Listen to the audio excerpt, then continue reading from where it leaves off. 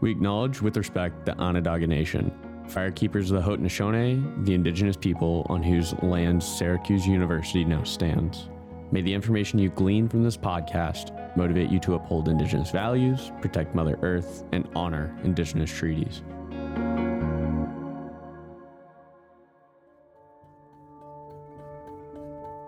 The doctrine of Christian discovery started in the Catholic Church. Its ramifications, most popularly known in American government framework. But we should stop and ask ourselves, wasn't colonization across the entire Americas? Where did it also leave its stain? Welcome to the Doctrine of Christian Discovery. I'm Tanner Randall, your host from Good Faith Media. We're producing this podcast at the Religious Origins of White Supremacy Conference in December of 2023 at Syracuse University in New York. This year is particularly special because it's the 100th anniversary of Johnson v. McIntosh, the Supreme Court proceeding that installed the framework of the doctrine of discovery within American government. We will be talking about the different ramifications of the doctrine of discovery and how it led to indigenous values and land being stolen, as well as white supremacy and the general idea of revitalized indigenous culture.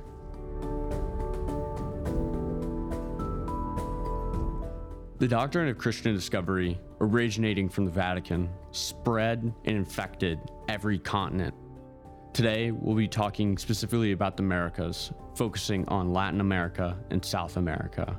Brazil, for example, colonized by the Portuguese, still has lingering effects from the colonization that took place years ago. We'll also talk about how Christian nationalism has infected a lot of the countries around Latin America and South America and caused extremism in different government frameworks. But why do we feel like this is still okay? Why do people still buy into these religions? Well, look no further than the doctrine of Christian discovery.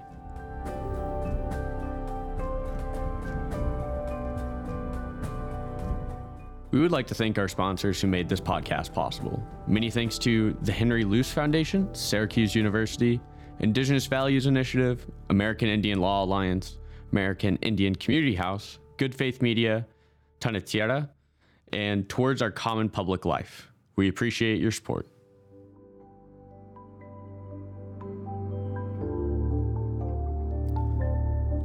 I'm Tanner Randall with Good Faith Media. Our guest on this episode is Dr. João Chaves. João is a professor of religion at Baylor University in Texas. His focus is in the religion and the history of religion in the Americas, the influence of U.S. Protestantism in Latin America, and the development of Latin America and Latinx religious networks in the United States. Dr. Chaves also has a particular interest in Brazilian government framework, and that will be a major topic of discussion today.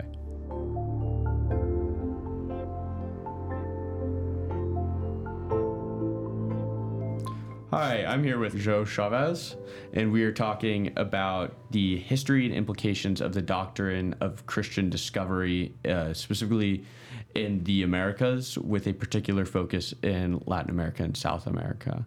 To get started, this week at our conference, we are discussing the 200th anniversary of Johnson v. McIntosh, the document that emplaced the doctrine of discovery's principles within the United States framework. But I'd like to pivot in our conversation and subject area of this conference to something specifically related to South America or Latin America. Could you provide an example of the doctrine of Christian discovery's influence in these areas, and if it's in a government framework within the many countries in that region? Yeah, of course. The doctrine of discovery, in terms of the papal bull, dealt directly with the Portuguese and Spanish. There's direct influence in my own country of Brazil, which has roughly half the area and half the population of South America. It's indigenous peoples in Brazil are still fighting issues related to the presumption of appropriation.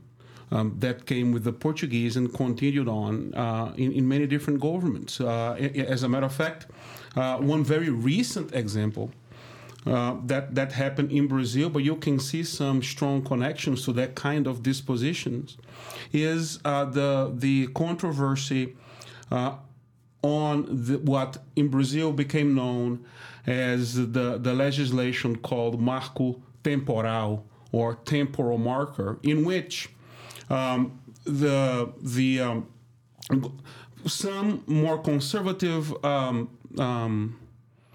groups in government wanted to say that whichever indigenous land that had not been demarcated before the Constitution of Brazil was promulgated, it could no longer be demarcated for indigenous peoples, which was understood by indigenous communities there as a pretext for further land appropriation. Ultimately, the legislation was not implemented. It did not pass the Supreme Court, but it represents the kind of spirit that has been historically present in the history of Brazil, and it continues in different ways, especially in terms of more contemporary Brazilian history, in the Bolsonaro administration and what that represented. But it has been more deeply than that, a continuing legacy of Brazil since the Portuguese government or the Portuguese Empire was there. As a matter of fact, Brazil is the one colony that housed the empire when the whole court from Portugal, fleeing from Napoleon, went to Brazil and established itself there.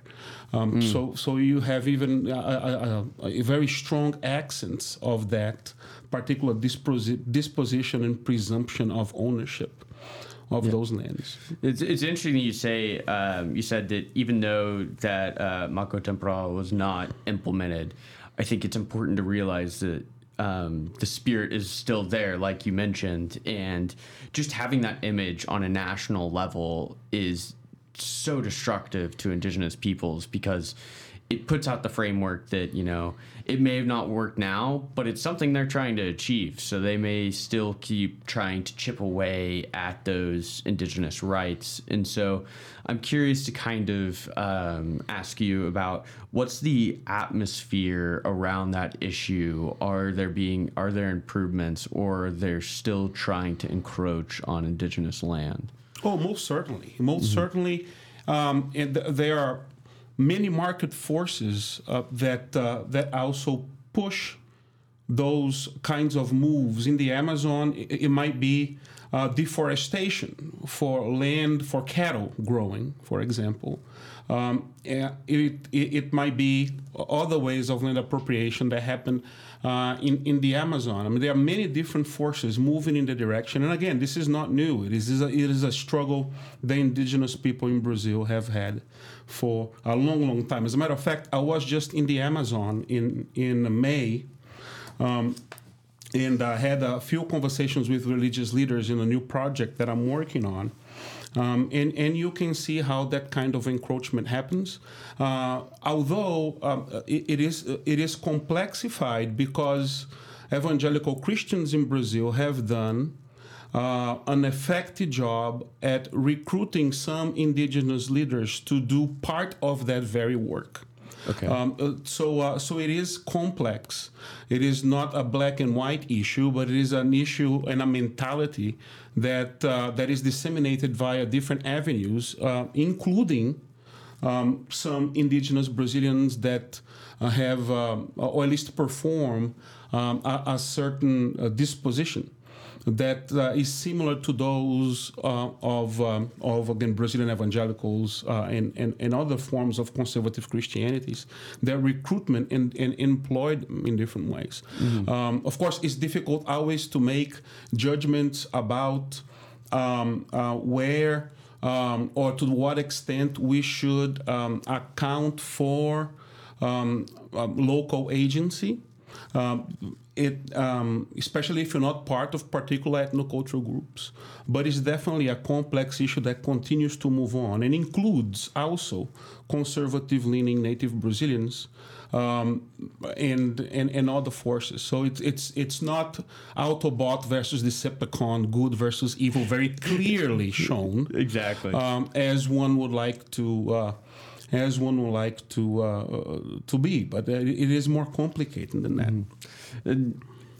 I think that it's always challenging for me to come to terms with the fact of like the evangelicalism converting indigenous peoples to Christianity and how that kind of can lead to the promotion of the doctrine of discovery.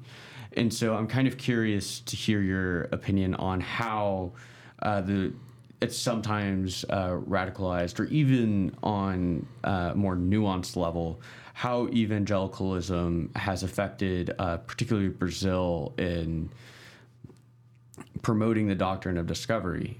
Because I know in the United States that we had the assimilation school system, and I know some people will call them genocide schools because there was so much cultural damage in the implementation of Christianity. And it almost led to kind of the acceptance of some of the things we see happening in American Indian population. So if you could speak to that, I would appreciate it. Yeah.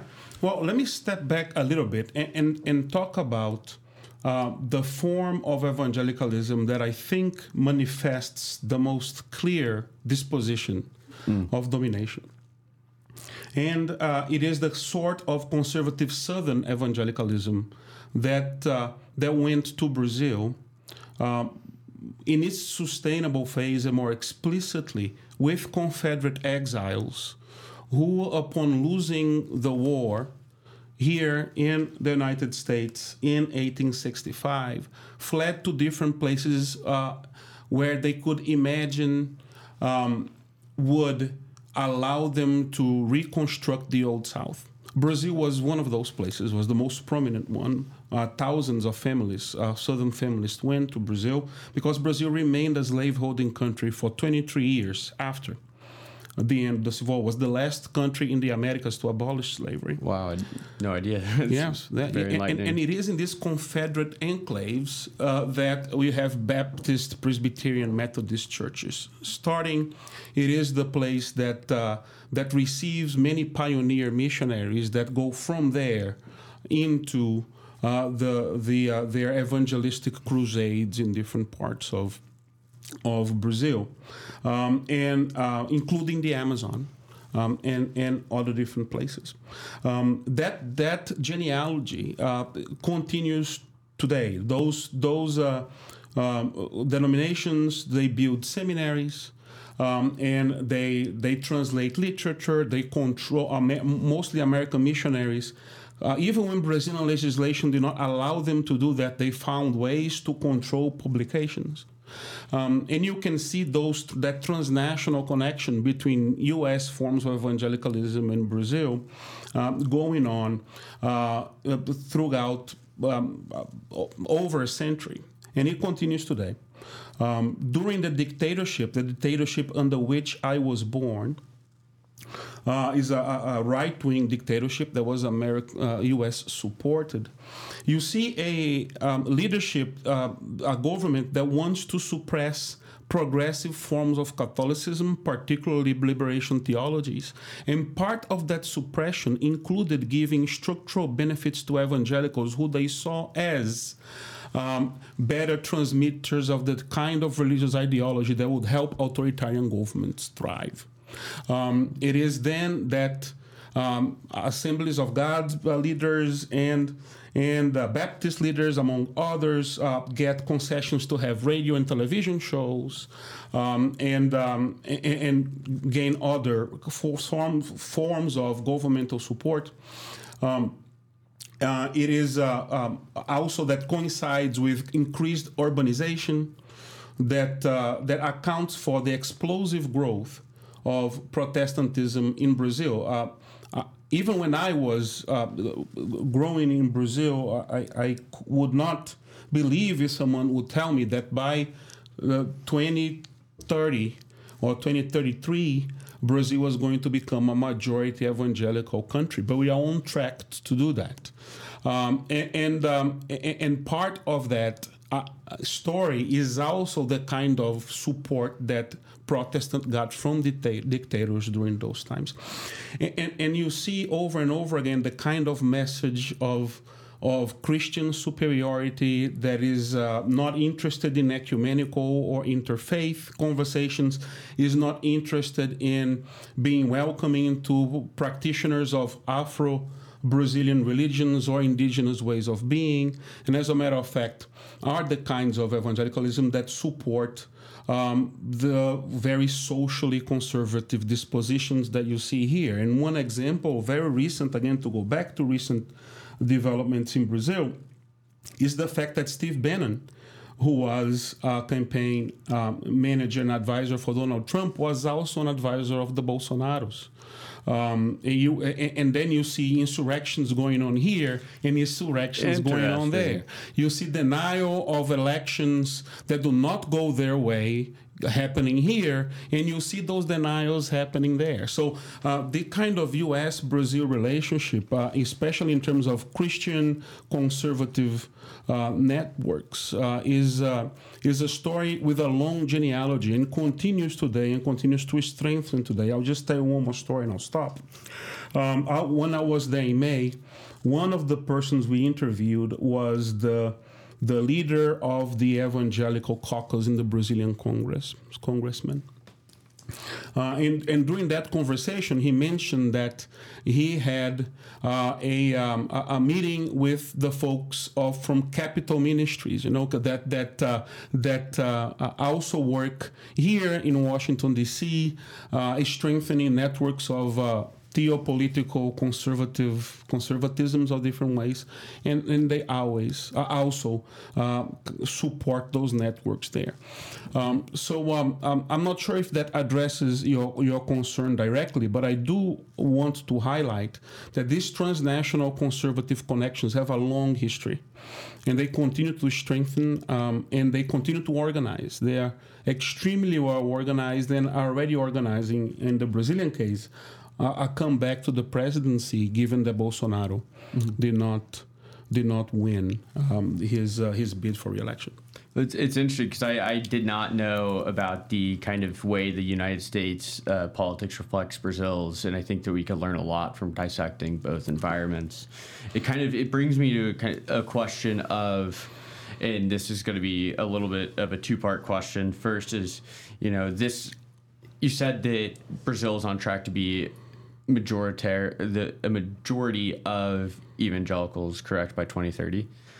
So how did the Christian religion spread so fast, and was there an atmosphere ripe for people wanting some sort of institutionalized religion? What is that kind of like? Because I know with indigenous peoples, you'll hear some of the converts say, we knew there was a great spirit out there, and Christianity contextualized our belief. And so they found great comfort in that.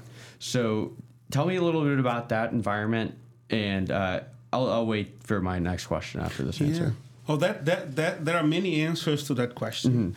I will say a couple of things. One thing is that in the case of Brazil, which was a predominantly Catholic country, it was not as much what happened was not necessarily as much a move from non-organized religion to organized religion, but rather from one organized religion to another. Part of that of those that change, that shift, has been articulated as the crisis in the Catholic priesthood, for example. There is not enough leadership. Protestantism historically has capitalized on urbanization. Brazil urbanizes very fast. But then another point that sociologists and scholars of Brazilian religion have pointed out is how the translatability of Pentecostalism works productively when it enters into conversation with Afro-Brazilian religions.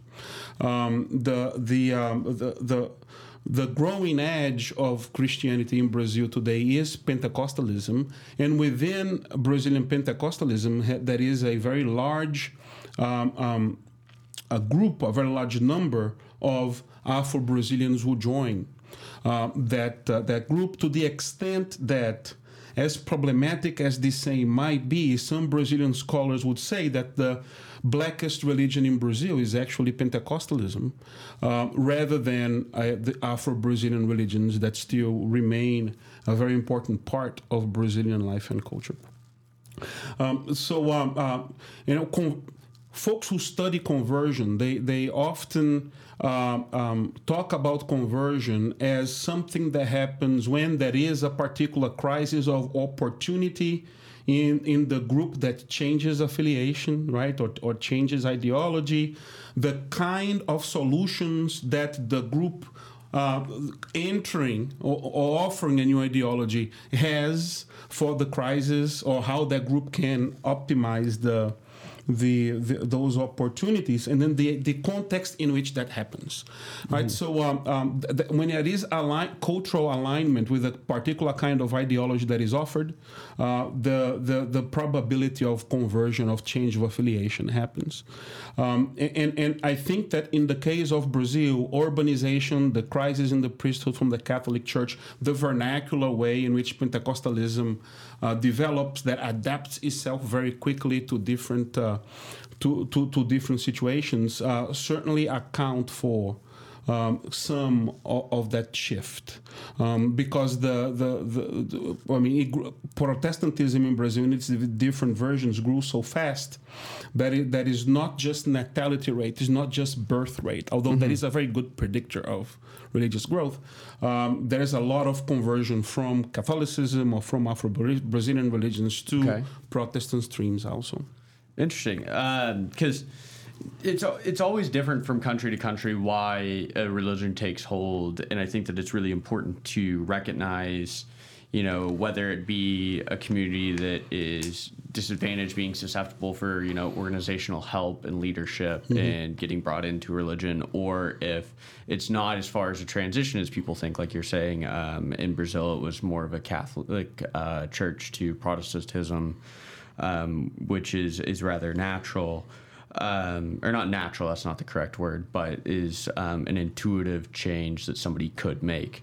And so I think that looking at, whatever conversion it may be, in whatever religion it may be converted to, and a lot of the times, and what we're talking about in this conference is how that results in extremism and white nationalism and things of that sort. And so I guess this is leading into my last question here of, when you see religion of a person kind of bleeding into government structures, it's one thing to say my life and decisions are based off of my own religional preferences. It's another to project those into a system. So what kind of mechanisms should we identify and try to correct within governments like that of Brazil and other in South America, or not correct, but be critical of and be aware of in Brazil and other South American countries? Yeah. Well, I think that what we have in Brazil today, in some ways, and in some ways in the US too, are different and competing narratives for the future of the nation, right? So different stories about our present and different imaginations of what the future can be based on our understanding of the present. Perhaps my historian disposition takes over when I talk about those myths, but I think they're important. And part of what I see happening in Brazil is precisely that. You see on these Protestant groups that are really important for some of these religious right networks. They tell a particular story about Brazil that mirrors some of the dispositions in terms of the doctrine of discovery, and they want Brazil to become some sort of a Christian country. Right, so when you see a big red flag is when you see a particular group of people wanting the values and the particular interpretation of social life that religion has, or that version of that religion have, then become the basis of the legislation for a whole nation. And we certainly see that in these conservative evangelical groups that are in coalition with conservative Catholic groups that want to have a particular view of what a family must look like, right? So what kind of marriages that we're then going to allow. Or they want to tell a particular story about the preeminence of the cultural superiority of Christianity and the Anglo-European structures that were implemented into the country. And if that is superior, then everything else is inferior, then, and which very much then informs how we're going to implement public education. We're having those battles about public education there too. Yeah. Right? And which then affect the next generation's imagination of where they are and where they can be. So that is really a project of dominations that overlap very significantly with the kind of things that happen in the U.S. Legislation based on particularly conservatively Christian dispositions that want to take the rights of minorities that do not fit a very narrow view of morality, and then want to put educational structures that support a very limited imagination that then reproduces that kind of bias and constraints that they defend. That is happening there. Also, because in terms of Brazil particularly, the racial imagination is significantly different than in the U.S. It is you often see broader ethno-racial representation defending those visions than you might see here. Okay. But the narrative is pretty similar, and I think that speaks to the continuous long-term connections between conservative networks between these two countries that have never really not been a reality since Brazil began, and especially in the 1940s when the United States really invest in making Brazil a pro-U.S. culture, right? In what historian Antônio Tota called the seduction of Brazil, which was funded to a great extent by Rockefeller money, by Baptist money. Interesting. Right? So, I mean, there are many connections there that could be teased out, but there is an intentionally maintained transnational project to the extent that somebody like Ben Cowan, historian at the University of California, calls the moral majority in his book, The Moral Majorities Across the Americas,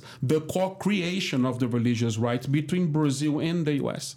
That those countries co-create what we call the religious rights today, rather than the U.S. just creates it and imposes it. That Brazil is a very important part of the story, serving as one of the places that need to be understood so that we can understand what's happening here too. Right, so we cannot understand the developments there without understanding what's happening here. But to a similar extent, is difficult to understand what's happening in the U.S. without paying attention to the role that Brazil has in this Pan-American connection that is long-lasting. No, I think it's important to realize all of the countries within the Americas originate from strikingly similar situations. Most of the populations were colonized. Most of them were subjected to a rule they didn't consent to. And then that rule was subject to extremism and caused violence. So I think it is important to understand that all of these environments grew up in coexistence and influenced each other's behavior. And then once one had more money than the other, then they started flooding money to, keep those systems in place. Right.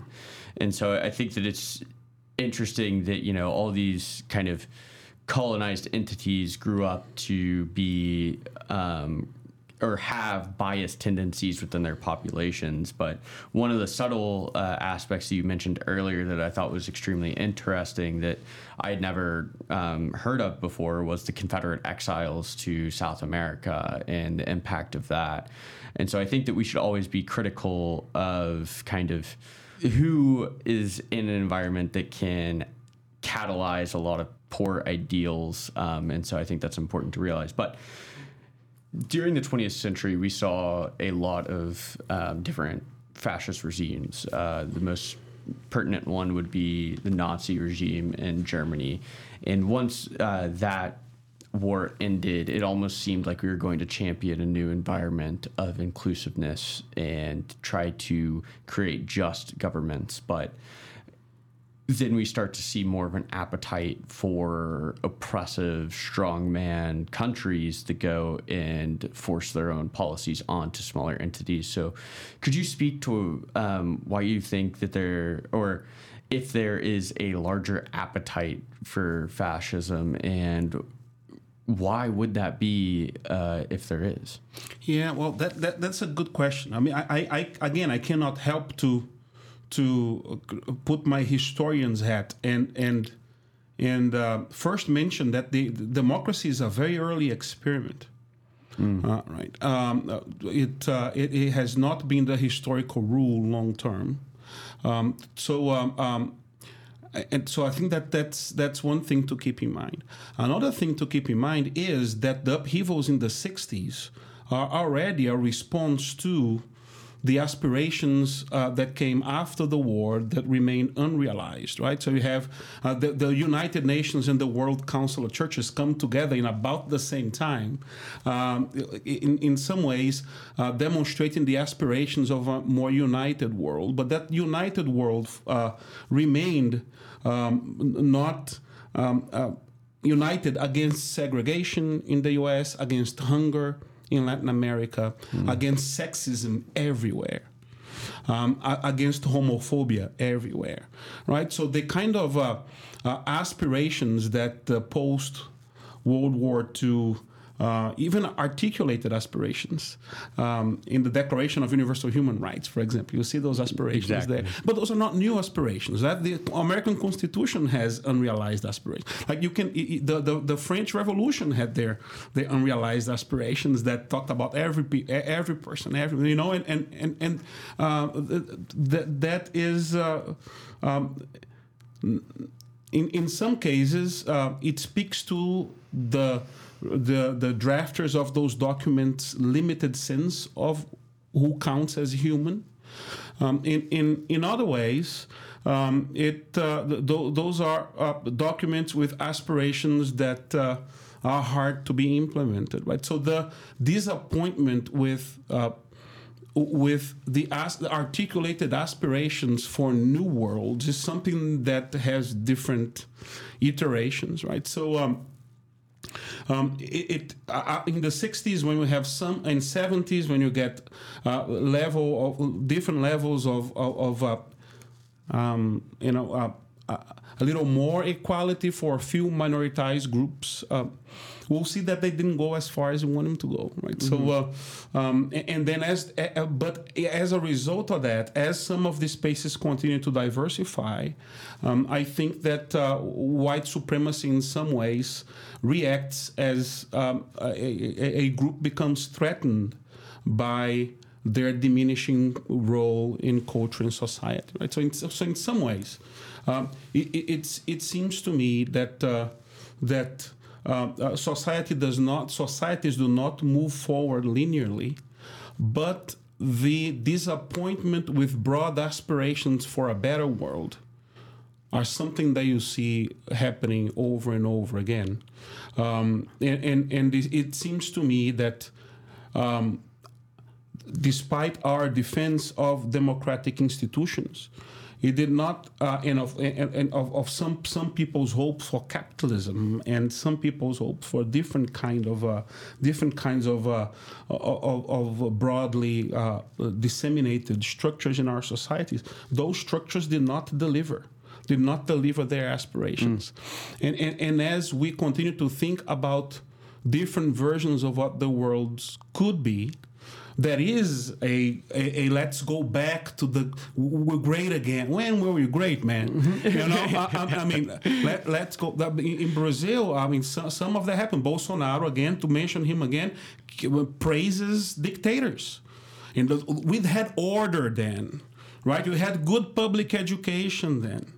All right, so it was great for some people, maybe, dangerous lingo, but not others. And even then, there is an illusion that those times were great. I mean, poor whites struggle throughout, even when eluding themselves, thinking that they're superior than other non-white groups that happen here and happen in Brazil and in different places. So. Perhaps my pessimism is showing, but it seems to me that these kinds of social political struggles are a part of our reality, and they might change in accent, and they might change in particular goals.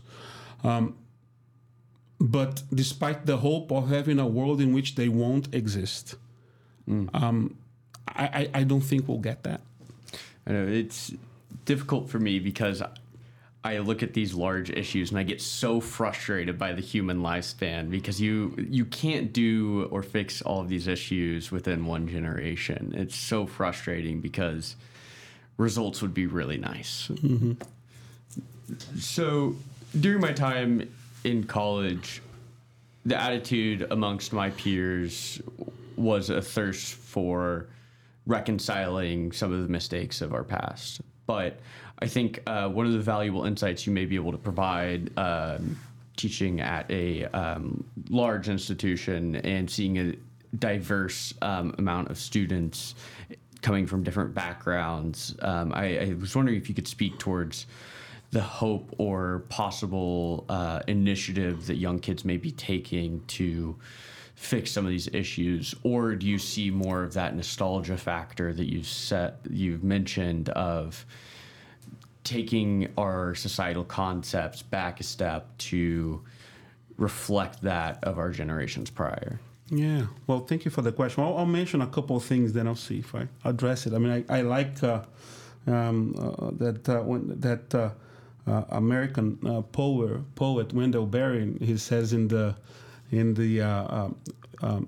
one of his poems, Mad Farmers Liberation Front, I think. Like that, he says, "Be joyful, though you've considered all the facts." Or reminds me of Cornel West, who says that he's not an optimist, but he's hopeful. Right? So let me tell you a story that just happened, and then I'll try to give a more conceptual answer. I was teaching so I'm teaching 120 undergrads this semester, 2 classes of 60, roughly. In one of those sessions, before we went into the break, and it's a diverse, group of students, not as diverse as I would like them to be in my particular setting, but nevertheless. I told them, so for those of you who celebrate Thanksgiving, I hope you have a good season. But if you are Native American, and then as I was about to say something, a student yelled, no, I said, if you are Native American, I wish you have. And I was going to speak, somebody yelled, freedom! Right? I was like, positively surprised by that. That there is a sense that there is something deeply wrong in the way in which we live our life, in the way in which we normalized, right? In that same class, I had talked to them about Walter. It's a question on the Christian heritage, and I talked about Walter Rauschenbusch, who says that a social gospel movement, and he says that a good system a bad system make good people do bad things. But a good system make bad people do good things. Right, and I talk to the students. All of them think they're good, but they're all supporting sweatshops somewhere, right? So the kind of systems that we live, and this is a kind of unpack with them. The kind of systems in which we live make even folks like you or me, who might think of ourselves as being good, performing bad acts just to live our daily lives, because it's so deep, it's so deeply ingrained in some of the evils of our system, and so globally connected and interdependent that that is difficult to to not be bad with it. Either consciously or not, and they are different kind of. There's a spectrum there, right? But I think the point was well taken, and we had many discussions with the students about the little that can be done. So I am hopeful in the sense that there seems to be, in the generation that I am in conversation with anyway, a sense that there is something deeply wrong with the world, a will to change it, and a curiosity about the mechanisms that could be productive in executing change.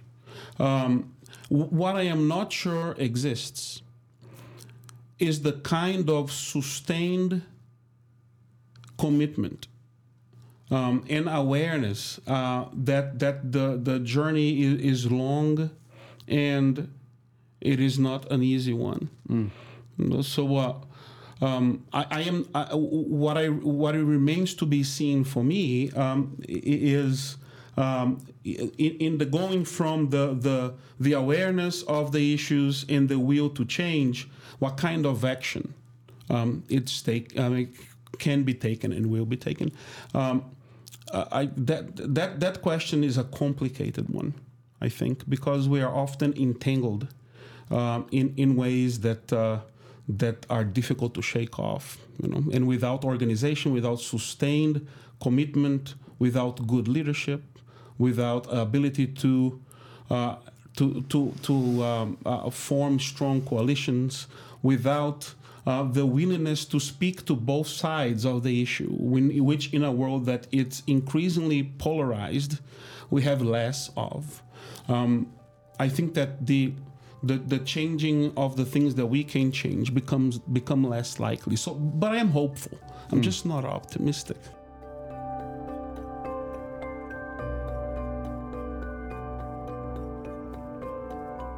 Thanks for listening to this episode of The Doctrine of Christian Discovery, recorded at the 2023 Religious Origins of White Supremacy Conference at Syracuse University in New York.